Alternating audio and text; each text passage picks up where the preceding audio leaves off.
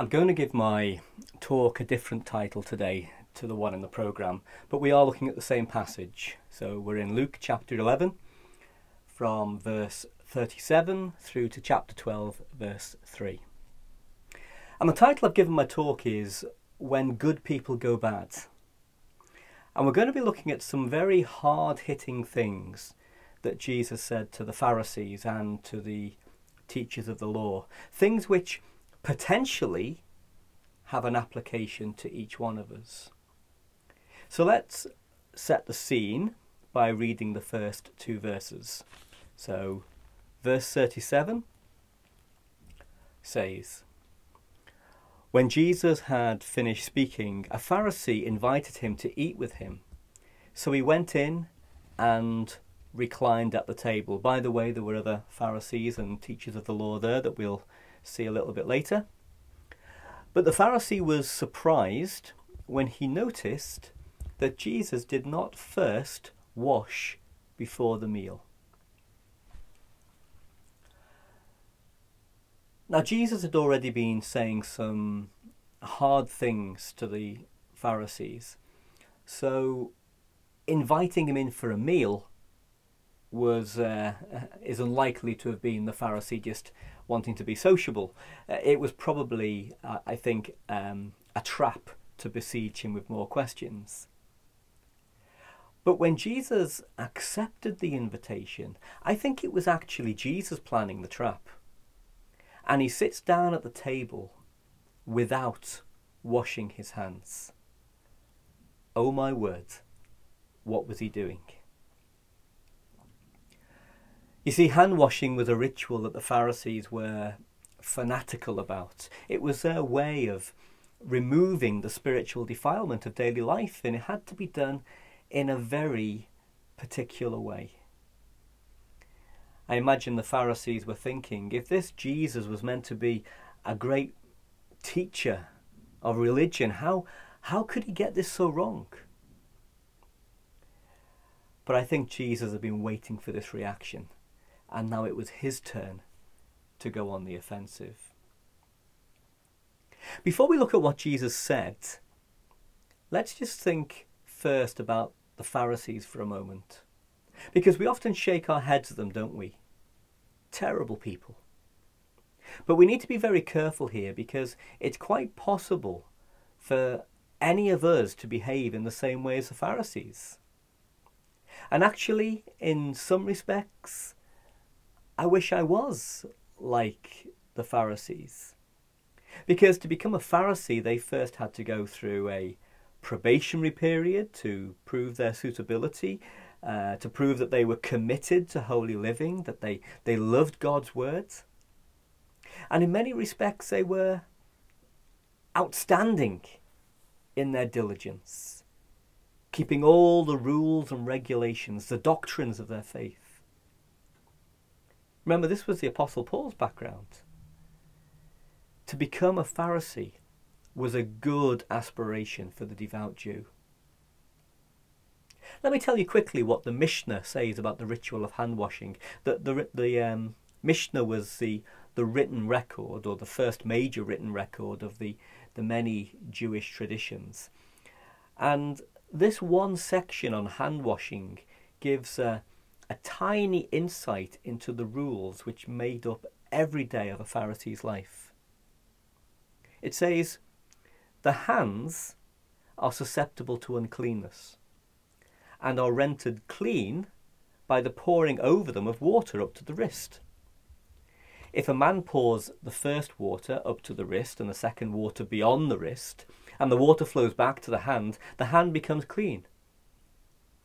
But if he pours the water first and the second water beyond the wrist, and the water flows back to the hand remains unclean." And so on and so on, and it goes on. That's just a small section of the bit on hand washing. Do you and I take the same level of care over the things that we know are important to God? Our Bible reading and prayers, our preparation for the remembrance and ministry or other duties in the church, our sharing of the gospel, the standards of our day-to-day lives. I think Pharisees could teach us a lot about religious devotion. But somehow, these good, pious Jews had gone bad. They were an example of what Jesus had been talking about just before he got this invitation to the meal. The light within them had become darkness. And Jesus didn't mince his words. It says in verse 39, "Then the Lord said to him, 'Now then, you Pharisees clean the outside of the cup and dish, but inside you are full of greed and wickedness.'"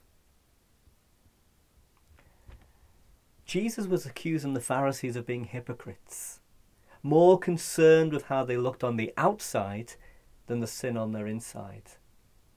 And the sad thing is that many of these Pharisees genuinely believed they were doing the right thing.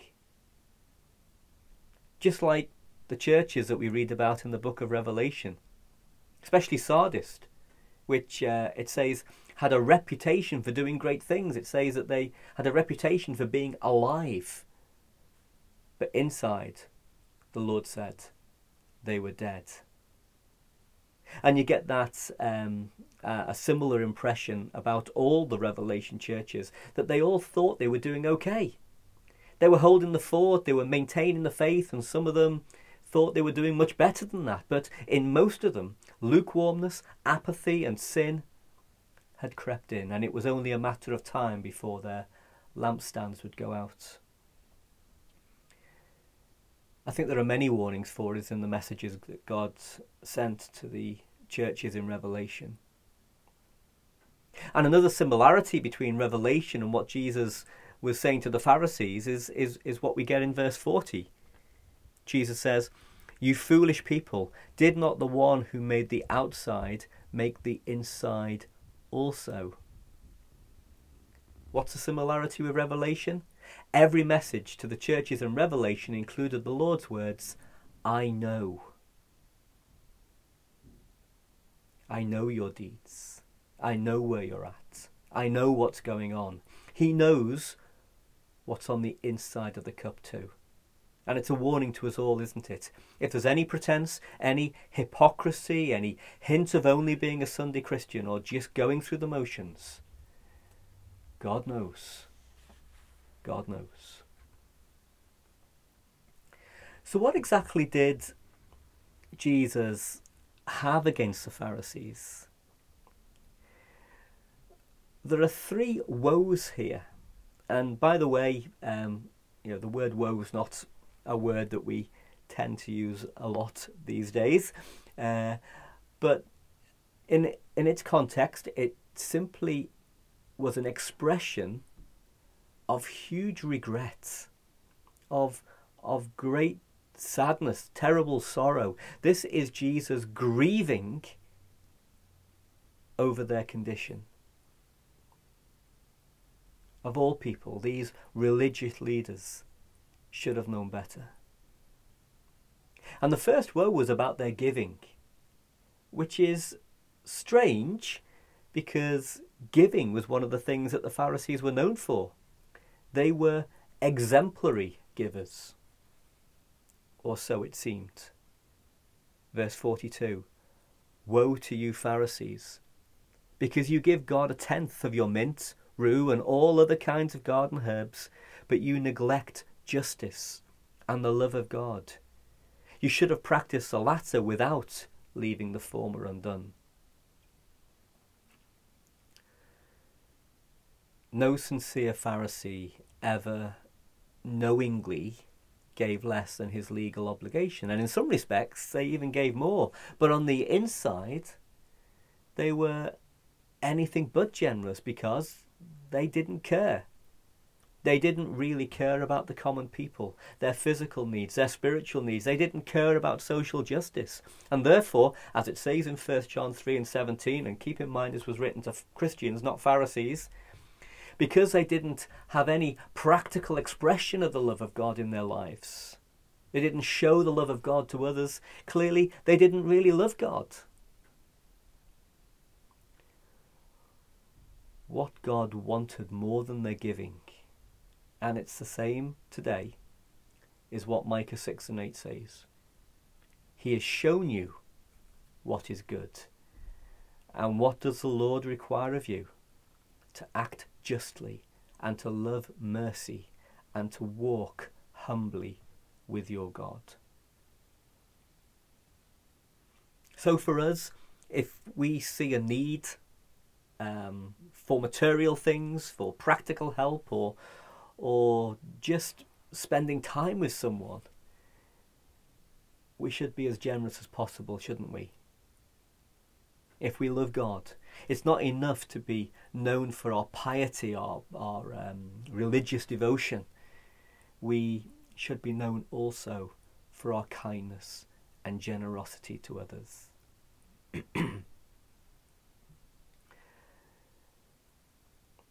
The second woe was about their pride, and we get that in verse 43. Jesus said, "Woe to you, Pharisees, because you love the most important seats in the synagogue and the respectful greetings in the marketplaces." The most important seats in the synagogues were those right at the front, facing the congregation, and the Pharisees loved to be seen by everyone in all their religious finery.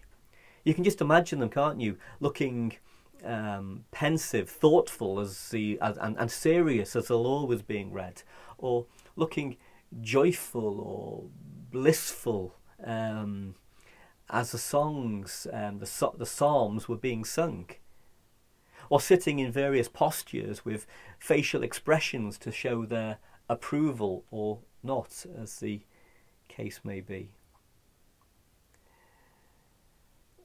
Pride can be seen or felt in different ways, can't it?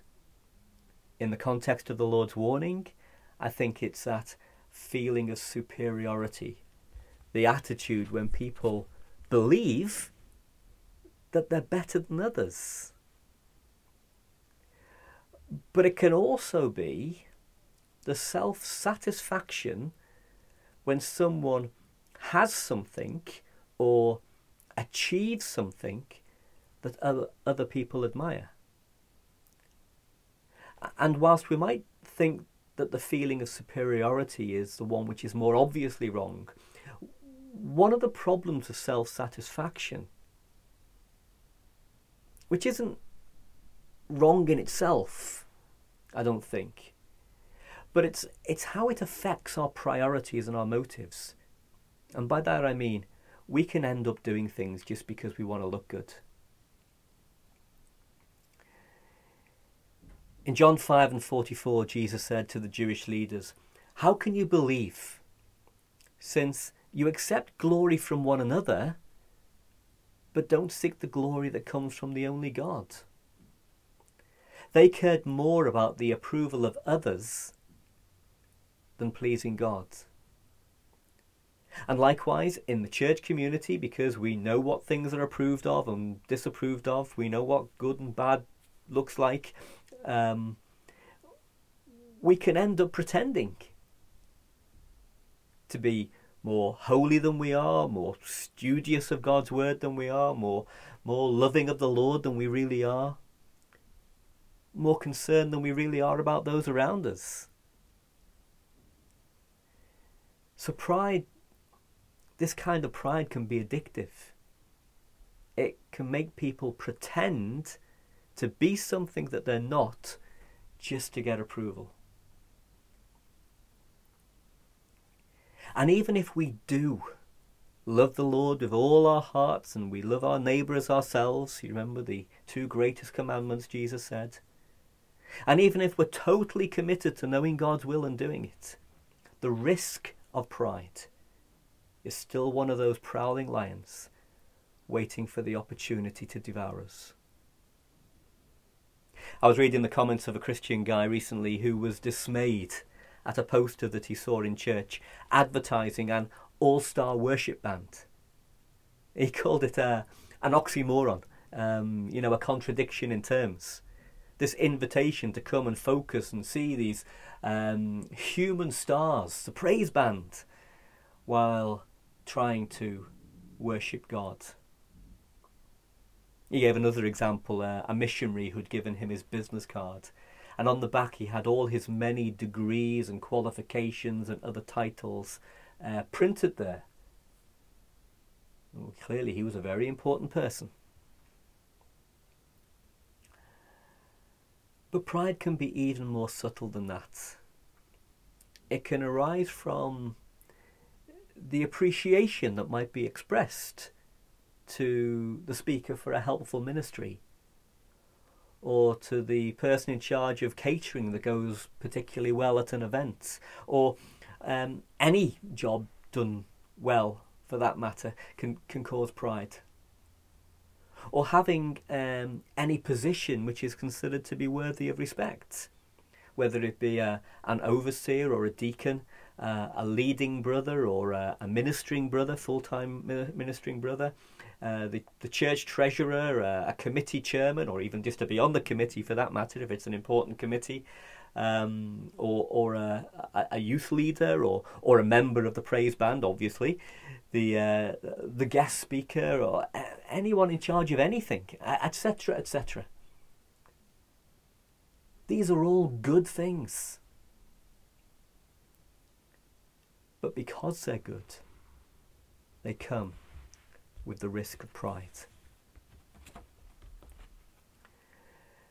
So the great tragedy for the Pharisees, and the reason for the Lord's grief, is that despite all their diligence, their love of God's word, their devout studies, their lives full of religious practice, somehow they'd lost their way, and pride was a big part of that.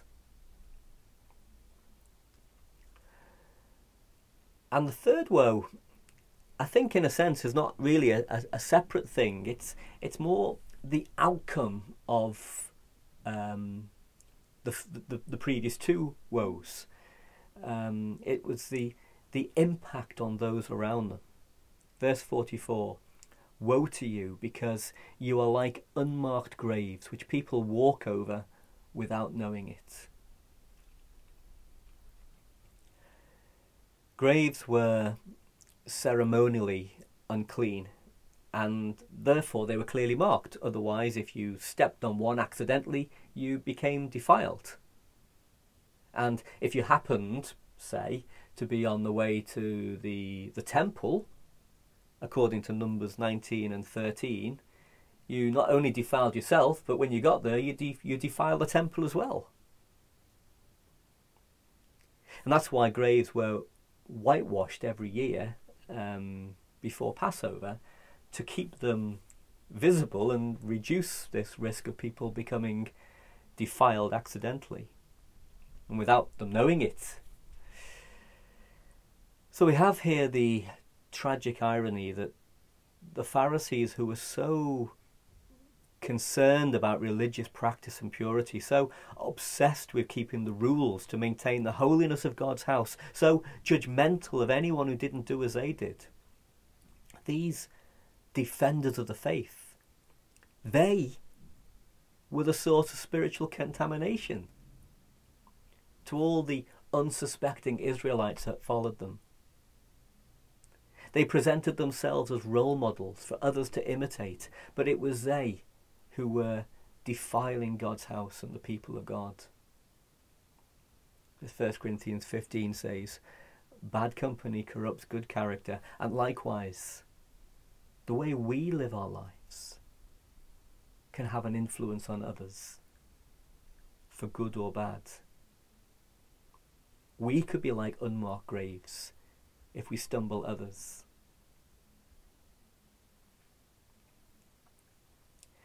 Now in verse 45 we can see that it wasn't just the Pharisees who were present at the meal. As I said at the beginning, there were some lawyers there. They're also known in Scripture as the experts in the law, or sometimes they're called the scribes. It's the same job, same group of people. And they were offended by what Jesus said. In fact, verse 45, one of the experts in the law answered him, "Teacher, when you say these things, you insult us also." It seems like they weren't too bothered about the Pharisees being offended, but now that the lawyers were being offended, then it was getting really serious. The experts in the law had a different role. The Pharisees, their job was to keep the law and to make sure everybody else kept the law. But the experts in the law, the lawyers, the scribes, they were the writers of the law. And by that I mean they were the ones who created all the extra regulations which were supposedly there to help people comply with God's law. In fact, it was more acceptable or more forgivable to break one of God's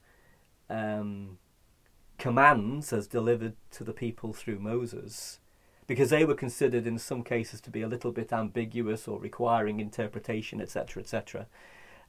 It was more acceptable to get one of those wrong than it was to break one of the nearly 6,000 extra regulations that the lawyers had created, supposedly to protect God's law.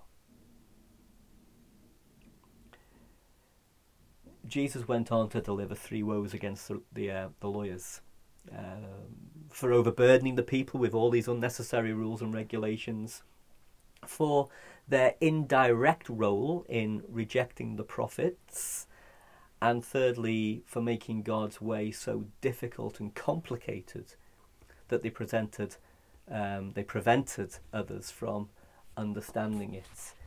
Essentially, they were taking away the keys to the kingdom from the people. But I'm going to pass over that section, if I may. Firstly, because I think it's more applicable to church leaders and teachers, and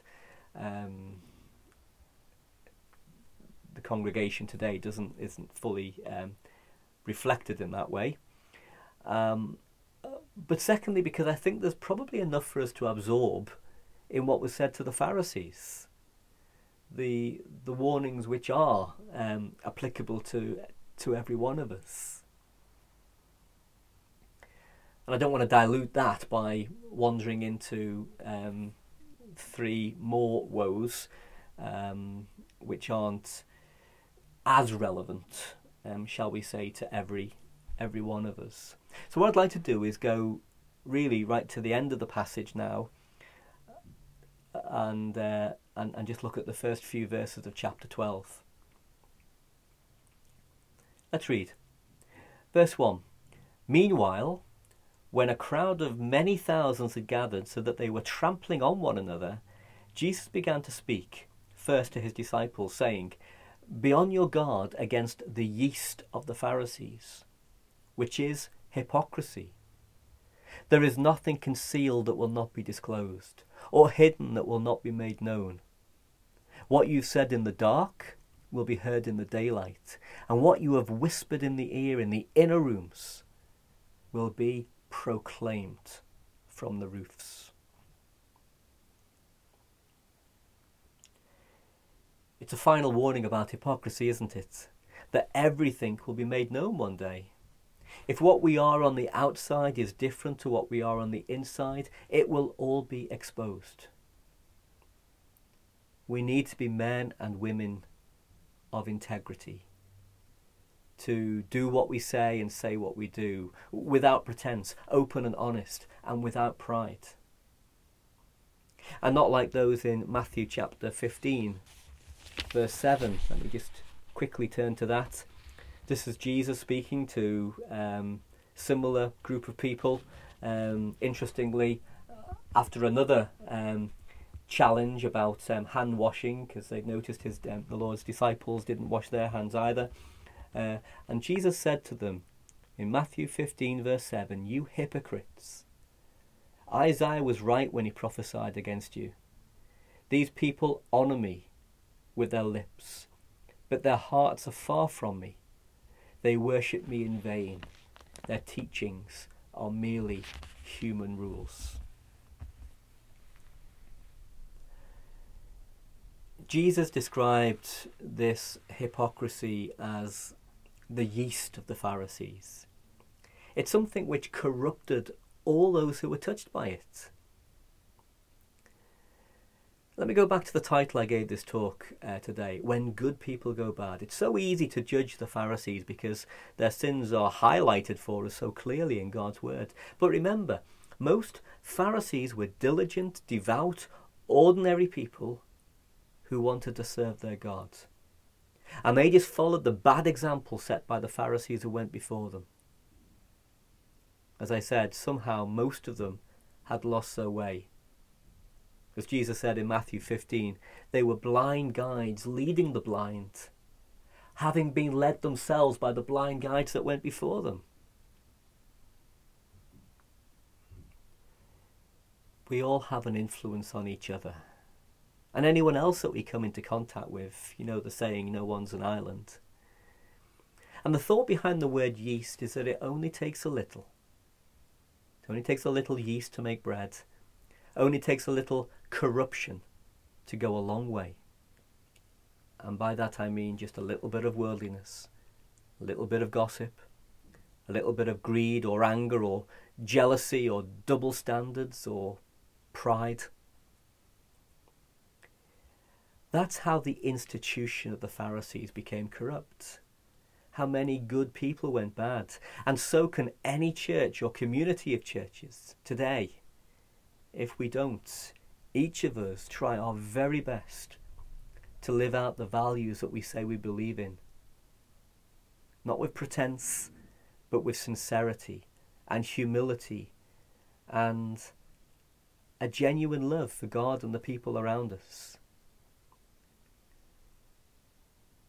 May God help us to do that.